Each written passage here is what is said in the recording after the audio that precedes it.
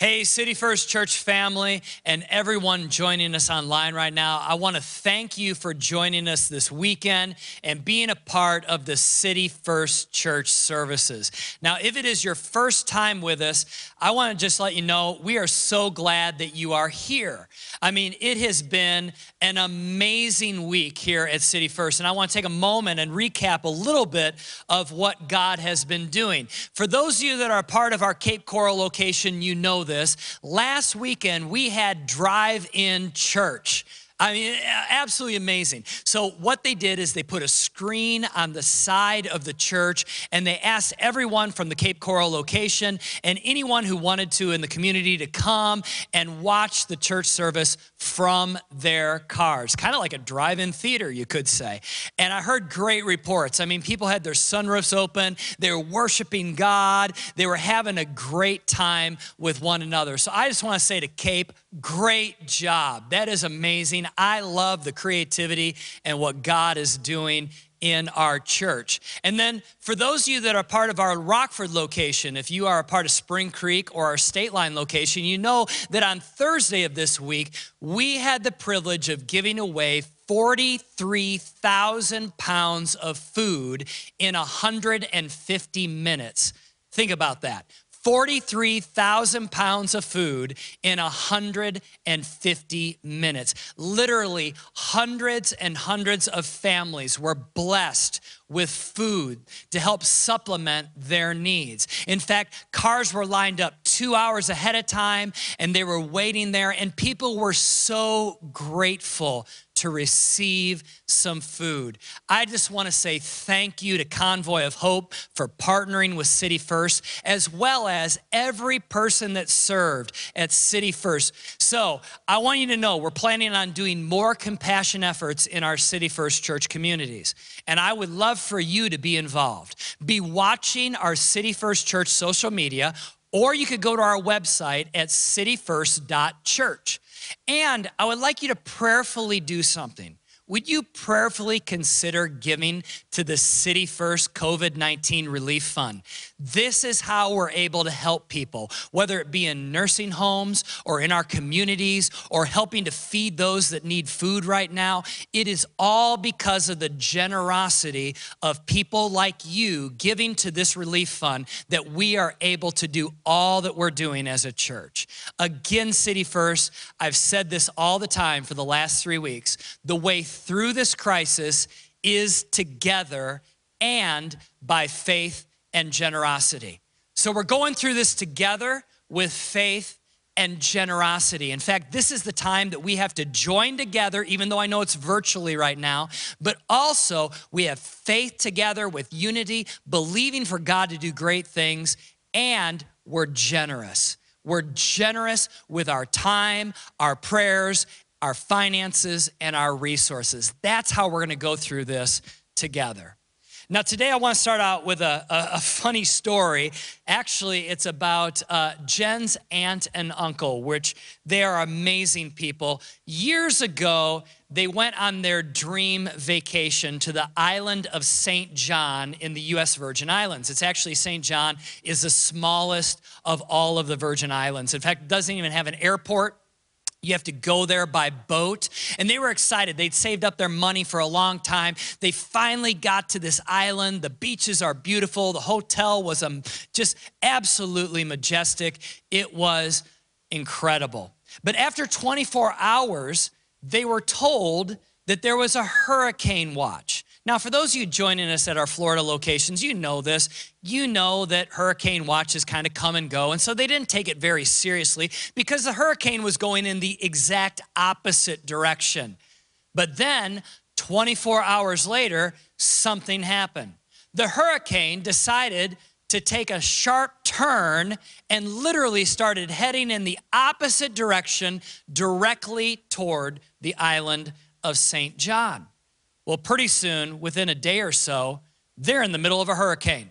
Their dream vacation was ruined. They actually had to spend 3 days locked up in their hotel room, and the hotel staff would deliver sandwiches to their door multiple times through the day. Now, this is how the hotel staff did it, though. They would have 2 people tied together with a rope. This is not made up. Tied together with a rope, delivering sandwiches to the hotel rooms. And the reason why they would take 2 hotel staff and tie them together is so they wouldn't blow away. Can you believe that? You know it is a bad vacation when the staff is delivering sandwiches to your room and they're tied together so they don't blow away. The dream vacation had turned into an absolute nightmare. In life, have you ever had a situation that you looked at and you thought to yourself, life's not supposed to be like this? You know what? Many of you are thinking that right now, aren't you? In fact, we're all thinking that right now. In fact, I like to do this right where you're at, in your living room, watching your smartphone, wherever you're at. If you say you've been thinking to yourself, this is not the way that life's supposed to be right now, go ahead and raise your hand. Yeah, I see those thousands of hands through the camera right now. All of us feel this way. We're definitely in a season where we are either stating it verbally or thinking it. Life's not supposed to be like this. We shouldn't have to be trapped in our homes. We shouldn't have to be trying to educate our kids without classrooms. We shouldn't have to be wearing gloves and masks in public. We shouldn't have to be worried about shaking somebody's hand or giving somebody a hug. We shouldn't have people dying from a virus, right? I mean, life's just not supposed to be like this. In fact, we should be at work. We should be hanging out with our friends and family members, going to our favorite restaurants and hangout places. We should be dropping our kids off at their school so that they can learn from the teachers in the classroom with all of their friends. We should be able to buy toilet paper, right? We should be able to stand closer than just 6 feet apart. We should be able to go to prom. We should be able to gather on weekends at City First and worship Jesus together. You see, life's not supposed to be like this. You know what we're doing right now? I believe what we're doing right now is we're trying to navigate a new normal, and ultimately what we're doing is this: we're grieving. We're actually grieving right now. You know, you grieve when you experience loss. And if you think about it, in the last 3 weeks, we have experienced a lot of loss, haven't we? You know, I had somebody look at me this week and they said this. They said, I don't understand it, but I feel so sad all the time. And you know why? I think it's because we're experiencing loss and we're grieving that. We lost life as we knew it. It's a loss of life as we expect it to be. And today I want to talk about this. I want to talk about going through this season and experiencing loss, embracing the grief that comes with it, but how to get through it. So today, if you have your Bibles, I want you to turn open to Psalm 84. Psalm 84 is probably one of my favorite psalms in the entire Bible. And it talks about going through it. In fact, you might be with your family right now in your living room or wherever you're at. Just turn to somebody, whoever you're with, a roommate or whatever, and look at them and say this: we're going through it. Come on, do it right now. We're going through it, right? Well, today I want to talk about going through it. Going through a season of life when it shouldn't be like this. Well, in Psalm 84, it reads like this in verses 1 through 4. How lovely is your dwelling place, Lord Almighty. My soul yearns, even faints, for the courts of the Lord. My heart and my flesh cry out for the living God. Even the sparrow has found a home, the swallow a nest for herself, where she may have her young, a place near your altar. I mean, the author is saying, I yearn to be in the presence of God. I yearn to be in the temple of God. And even the birds are able to go near the temple, but I can't. It says this: Lord Almighty, my King and my God, blessed are those who dwell in your house. They are ever praising you. Now, if you allow me for a moment, I'd love to give you a little theological history here. If you read out of your Bible, you'll see that the author of this psalm, we attribute the author as being the sons of Korah. It was a group of individuals that we believe maybe wrote this psalm. But there are actually some theologians that believe something else. They believe that it was actually King David who wrote this psalm, not the sons of Korah. And that King David wrote it, he just didn't get credit for it. Now, for some of you might say, I don't know who King David is. Well, King David was the most prominent king in the Old Testament for the Jewish people. And they believe that it was written by David, and this was maybe during the time that David was forced out of his palace and out of the city of Jerusalem because his son, named Absalom, was actually trying to steal the throne from his father. Now, when you think about this, that Absalom was actually trying to kill his dad, David, and steal the throne. I mean, this is family drama at a new level. In fact, I would say this, that David and Absalom had a very rocky relationship.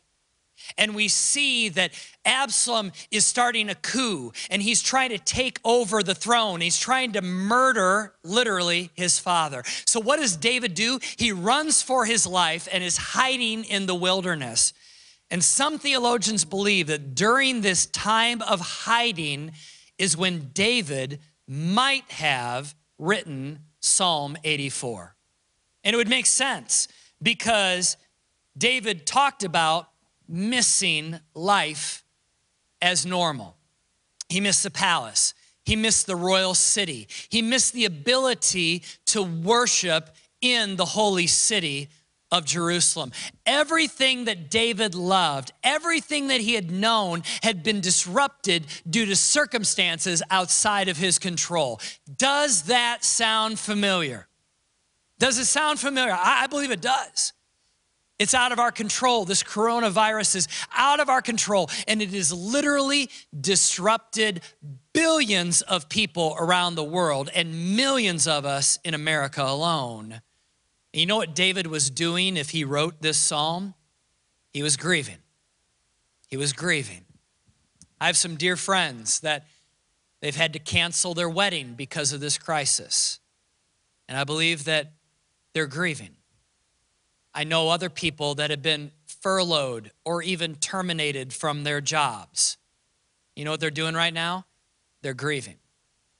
I've had other friends that have had to cancel birthday parties and had to postpone important family get-togethers and are missing milestone events.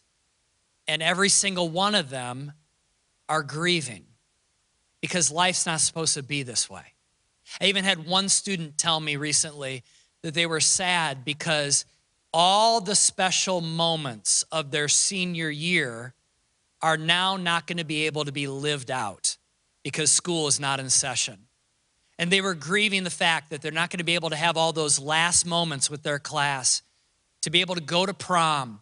Some of them are even wondering if there's going to be a graduation. You know what those people are doing? They're grieving. That student that told me that is grieving. There are thousands of you right now that miss worshiping together at a City First Church service. And you know what you're doing and I'm doing? We're grieving. I just want to say this. It's okay. Listen close. It is okay to grieve. In fact, I would say this. It's actually normal because life's not supposed to be this way. You know what David missed? David missed normal. You know what we miss? We miss normal. You see, David knew this. Sons are not supposed to try to kill their fathers and steal the throne. And we know this, that life is not supposed to be like the way that we're living it right now. We're not supposed to be confined in our homes. We're not supposed to be afraid to go to the grocery store. It's not supposed to be like this. Well, if it was David who wrote this, let's continue to see what he writes about this season of grieving. he says this in verse 5. Blessed are those whose strength is in you, meaning in God, whose hearts are set on pilgrimage. You see, David's on a journey, and it is not a pleasant one. He's been kicked out of his home. He's not sleeping in his bed. He's in the wilderness. For him, this is a journey of life and death, and it does not look promising because Absalom and all the people that he had convinced to follow him are hunting David down. And so what is David saying? He's saying, you know what? There's blessing for those journeying through difficult situations when they rely on strength that can only come from God.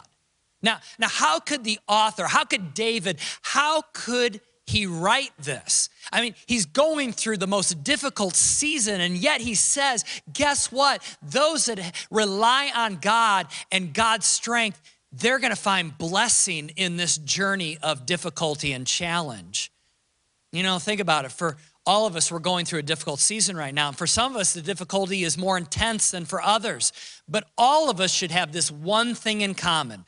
Every single one of us should not be relying on our own strength, but rather the never-ending strength that comes from God himself. That's what we should all have in common. Right now, we should not be trying to navigate this season and this crisis with our own strength, our own ability, our own wisdom. And can I say this in all honesty as your pastor? If you're trying to navigate this season in your own strength, your own wisdom, and your own ability, you are gonna come to the end of your rope eventually. You see, there's a limit to how much strength you and I have.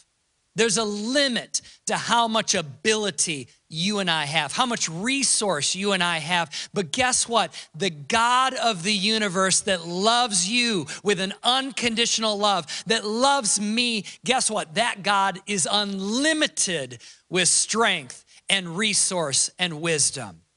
I want to rely on heaven right now, not on my own earthly talents or abilities. You see, you and I are able to journey through this crisis because of a supernatural God that will give supernatural ability and supernatural strength and supernatural wisdom and resource to each and every one of us. David goes on to write this, whose hearts are set on pilgrimage. What does that mean? It means this. I don't know about you. I'm not putting down roots in this season. I am not becoming a permanent resident of this crisis. I don't want that. You don't want that. You see, we don't take up residency right now. We need to understand this is just something we are going through. You and I, we're passing through this challenging time, and we're going to come out on the other side with Jesus as our guide and our strength. And guess what? We're going to be better, we're going to be stronger, and we're going to have a deeper faith in God. I believe that with all my heart. Hearts set on pilgrimage. You know what that is really translated, what it means? It means this, whose hearts are the highways. Whose hearts are the highways. In other words, your heart is on the highway. It's one of these things where you're not like planting roots here. You're not taking an off-ramp, and you're not gonna plop down and set up camp, but rather you're just passing through. This is not a destination we're in. This is just a few bumpy miles of the road. Do you hear that? Just a few bumpy miles of the road. You can do this. David continues. He continues to write in verses 6 and 7. He says, as they pass through the valley of Baca, they make it a place of springs. The autumn rains also cover it with pools. They go from strength to strength till each appears before God in Zion. I realize this may be a little bit confusing, but the Valley of Baca was a desert landscape with mountains. It was a place of barrenness and dryness. It was a place where there was no water except during certain seasons. It was extreme heat during the day and very cold at night. No one lived there because no one wanted to live there. Kind of like we're going through a valley right now. No one wants to live here forever. And in the same way, he's saying they passed through the valley of Baca. You know what the word Baca is translated as? Weeping. In other words, literally, this passage should read, as they pass through the valley of weeping or tears, they make it a place of springs. Think about this, a place of springs. It's a place where your thirst is quenched, you're refreshed, and you're sustained. Now, I don't know about you, that seems like two opposing thoughts. How can you be going through a valley of weeping and tears and at the same time be refreshed, blessed, and sustained? Like, to me, that just seems like it doesn't make any sense. You know, David or whoever the author is writing this, and it's like, it seems like these two opposites do not come together. And yet what he's saying is so vitally important for us to understand, that we can go through this and not only be sustained, but listen to me, ladies and gentlemen, City First, we can go through this crisis and there can be blessing and there can be refreshment and there can be faith, and you can grow and you can find purpose in this. In fact, you know what? What he is saying in this verse is there is good coming out of this valley. As you go through the valley, in fact, even in another verse, some of you have heard this verse, that God is likened to the lily of the valley. It means this, there's beauty even in our valleys. Do you hear that? There's beauty in this crisis. I know for me to say that, you're like, that makes no sense, Jer. But there can be beauty in this crisis. We can find God in the middle of this crisis. Back in the day when people used to travel through this valley, they would many times run out of water, as people do in the middle of a desert, and that could be literally life-threatening. And in order to get water, some theologians believe that what they would do is they'd actually dig a hole, or they would dig a pit in the hard ground. And then when it would rain, the rainwater would go into this pit or into that hole, and that's how they would drink, and they would be able to be hydrated and not die. You know what? I would expect this scripture to say something different. I'd expect the scripture to say, as they walk through suffering, God gave them refreshment. But that's not how it reads. It reads this, as they pass through the valley of weeping, they make it a place of refreshment. Not God, they make it a place of refreshment. Now stay with me here, because I realize some of you might be a little confused by that statement. But in other words, you and I are responsible to find purpose in this season. We are the ones that must put in the effort to find purpose, to find hope, to find God in the midst of this season. Yes, he wants to be found. He's not playing hide and seek. He's not trying to hide from you. He's not trying to hide hope from you. But listen, we have to put in the effort. I love what another translation, how it reads. It says this, even when their paths wind through the dark valley of tears, they dig deep. Hear that? They dig deep to find a pleasant pool where others find only pain. In other words, that we must go through this season and dig deep to find purpose. We must put in effort. We must not give up. Shallow faith in the midst of this crisis is not going to work. Do you hear that? Superficial religion is going to fall short. Half-hearted pursuit of God is not going to suffice. Prayerless Christians are going to wither up in this desert. You got to understand, we must dig deep. My friends, this is when we must pursue God, when we got to find strength and find purpose in him to make it through the valley. See, many of us experience loss, right? Some of us have experienced massive loss. Maybe you've experienced a loss of income. Maybe it's been a loss of security. Maybe for some of you it's a loss of health or a loss of a job. And for most of us, it's a loss of control. right? And what was normal 3 weeks ago is not normal today. And the systems and the schedules that we could count on 3 weeks ago, we can't count on any of them today. In fact, we're in a valley, and we're going through this valley of weeping. And as we're going through it, we're experiencing some grief, but we also have to dig deep. Like I'm okay with my sadness, but I'm not okay with giving up. Do you hear that? Years ago, our family was on a vacation, and the boys had downloaded an app on their smartphones, and it was the Pokemon app. And back then, it was really popular. In fact, to date, it's been downloaded over 1 billion times. That's 1/7 of the world's population has downloaded this app. And people would take their smartphone, and some of you parents remember this, or kids, you might, where they'd have their smartphone, and it would show in the app the GPS marker of where they were at on the map. And there was a circle around the GPS marker, and you could see into the Pokemon world within that circle. And so what you would do is you would wander around. As you'd wander around, all of a sudden you would discover invisible Pokemon, and when you tap on it, you would get points. And it was this big phenomenon, still is to some degree. And so my boys, when we'd be driving down the road on vacation, they'd be like, "Oh, Dad, wait, pull over," because they're in the back seat and they had evidently seen a Pokemon that became visible within the circle around them.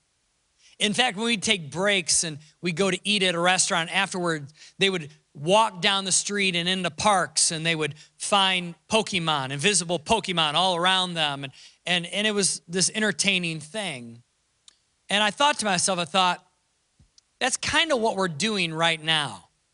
Stick with me on this. What I think we're doing right now is we're taking our GPS, right? Because the Bible is a lamp unto our feet. Do you put a lamp around your feet? No, you put a lamp up high on a table, or even you hang something from a ceiling to give a large circumference of light. But the word of the Lord is a lamp unto our feet, the Bible says, which gives us only a certain amount of sphere of light that we can see. And as we are navigating, it gives us the ability to take another step, and then we discover things in our path, right? So right now, this is what I want you to do. I want you to use the Word of God and prayer to be, in a sense, your GPS. And as you're going through life right now, as you're walking through life and you're reading the Word of God and you're praying, all of a sudden, you're going to discover, oh, there's hope.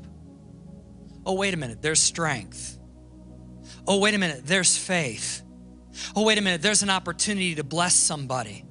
Oh, wait a minute, there's something that wasn't visible before, but now because I have my GPS and my sphere of light to be able to see what God is seeing, now I'm seeing that there's hope, there's an ability to navigate this, there's strength, there's ability to bless somebody else.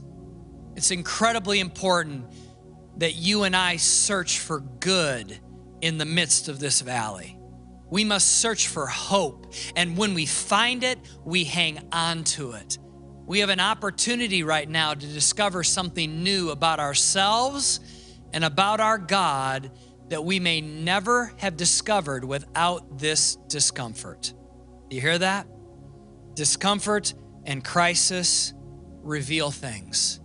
Reveal things in us and reveal things about our faith and about our God. God is working right now. My question is to you, how is he working in you? You see, he's working good in the midst of this crisis, this valley that we're going through. You know, for some of you, your faith is having to be strengthened. That's good. At the end of the day, you understand, that's actually good. For some of us, our prayer life is more frequent and stronger. And guess what? That's good. For some of you, you're thinking more about faith than what you've thought about faith for a really long time. And can I tell you, that's good. For some of you, you've been hanging around your family in the last 2 weeks, maybe more than you have in the last 2 years. In fact, if you go to the U.S. Bureau of Labor Statistics, it will show you how much the average American family hangs out, especially with their children. It's a very small amount of time. You know what this crisis has done? It's made families come together. And ultimately, there's good in that. You know, you might be more engaged in your kids' lives more than ever. Like you're having to educate them. You're having to take care of them at a new level. And you know what? I know it's stressful, but at the end of the day, do you see the good in that? You're able to be with them. You're becoming more creative with what limited things you have, whether that be limited amounts of resource or space or time. But guess what? When you become more creative, it's actually good. Some of you, you've been helping others more in the last few weeks than maybe what you had before, and that's actually a good thing. For some of us, we've been reading the Bible more than ever. That's a good thing. For some of you, you are being more generous right now, and it's hard to be generous and to give financially because of all of what's going on. And I will tell you, when you choose to be a giver, that's always good. Generous hands are never empty, even in seasons like this. See, some of you, you're doing amazing acts of kindness and love, and you're seeing it in our culture and our community. That's good. Lastly, some of you, you've given up on trying to control everything. And as your pastor, can I tell you something? That's really good. See, there's good here.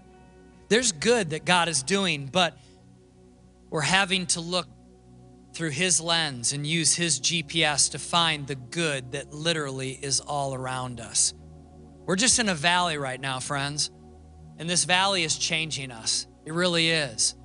But the question is for you, is it changing you for the better or changing you for the worse? Because crisis will do one or the other.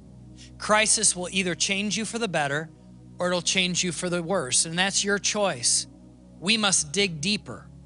We must search for God's goodness and purpose in this season. And if you want God's provision, guess what? Then we have to trust God's process. And right now, we're just in process. As we close, I want to pray for each and every one of you that you would have strength, that you would dig deeper, that you would find hope, that through prayer and through the Word of God and through putting to practice your faith, that you would discover strength and hope that can only come from Jesus Himself. But before I do that, I want to pray for anybody who says, I don't know Jesus as the leader and the forgiver of my life.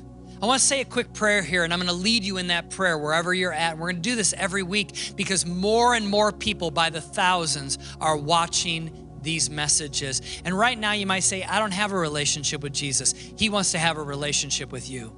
He loves you. He died for you on a cross. He took your sin, the wrongdoing that you and I have done, to the cross to pay the price for our wrongdoing and our sin. And all we have to do is make Him the leader and the forgiver of our life, and all of our sin will be forgiven, and heaven will be our home someday. So if you want to pray that prayer, you're not joining a church. It has nothing to do with joining a denomination. Instead, it's joining the family of God and saying, Jesus, I want to make you my Lord and my Savior. So will you just do this right where you're at? Will you just bow your head, close your eyes, right there in your living room, wherever you're at, and will you repeat this prayer after me if you want to make Jesus the leader and the forgiver of your life? Go ahead and repeat this prayer. Dear Jesus, I come to you today, and I need your forgiveness. Forgive me of all of my wrongdoing and all my sin. I give you my life. I accept your unconditional love. Thank you, Jesus, for dying for me. I want to live for you. In Jesus' name, amen. If you prayed that prayer, that was the best decision you've ever made. And lastly, I want to pray for all of us that we'd have strength. So if it's okay, can you just bow your head for a moment, just again? I want to pray strength specifically for you. Dear Heavenly Father, I pray for my friend. I pray that you would give them strength to navigate this valley. Lord, may they realize that it is only temporary, that we are just nomads passing through. But rather, God, we are not planting our roots, but rather we are going through it in your strength. God, I ask that you would make this a time of purpose, that you would even make it a time of blessing and refreshment. May we realize you've not abandoned us, you are for us, that you will take us through this. Lord, I pray safety for every single person listening. I pray health in the name of Jesus. And I pray resource, and that you would give them what they need to be sustained through this season. You are a good God that loves us very much. In Jesus' name. And everybody said, amen. Thank you, City First, for being with us today. Jen and I love you so much, and we'll see you soon.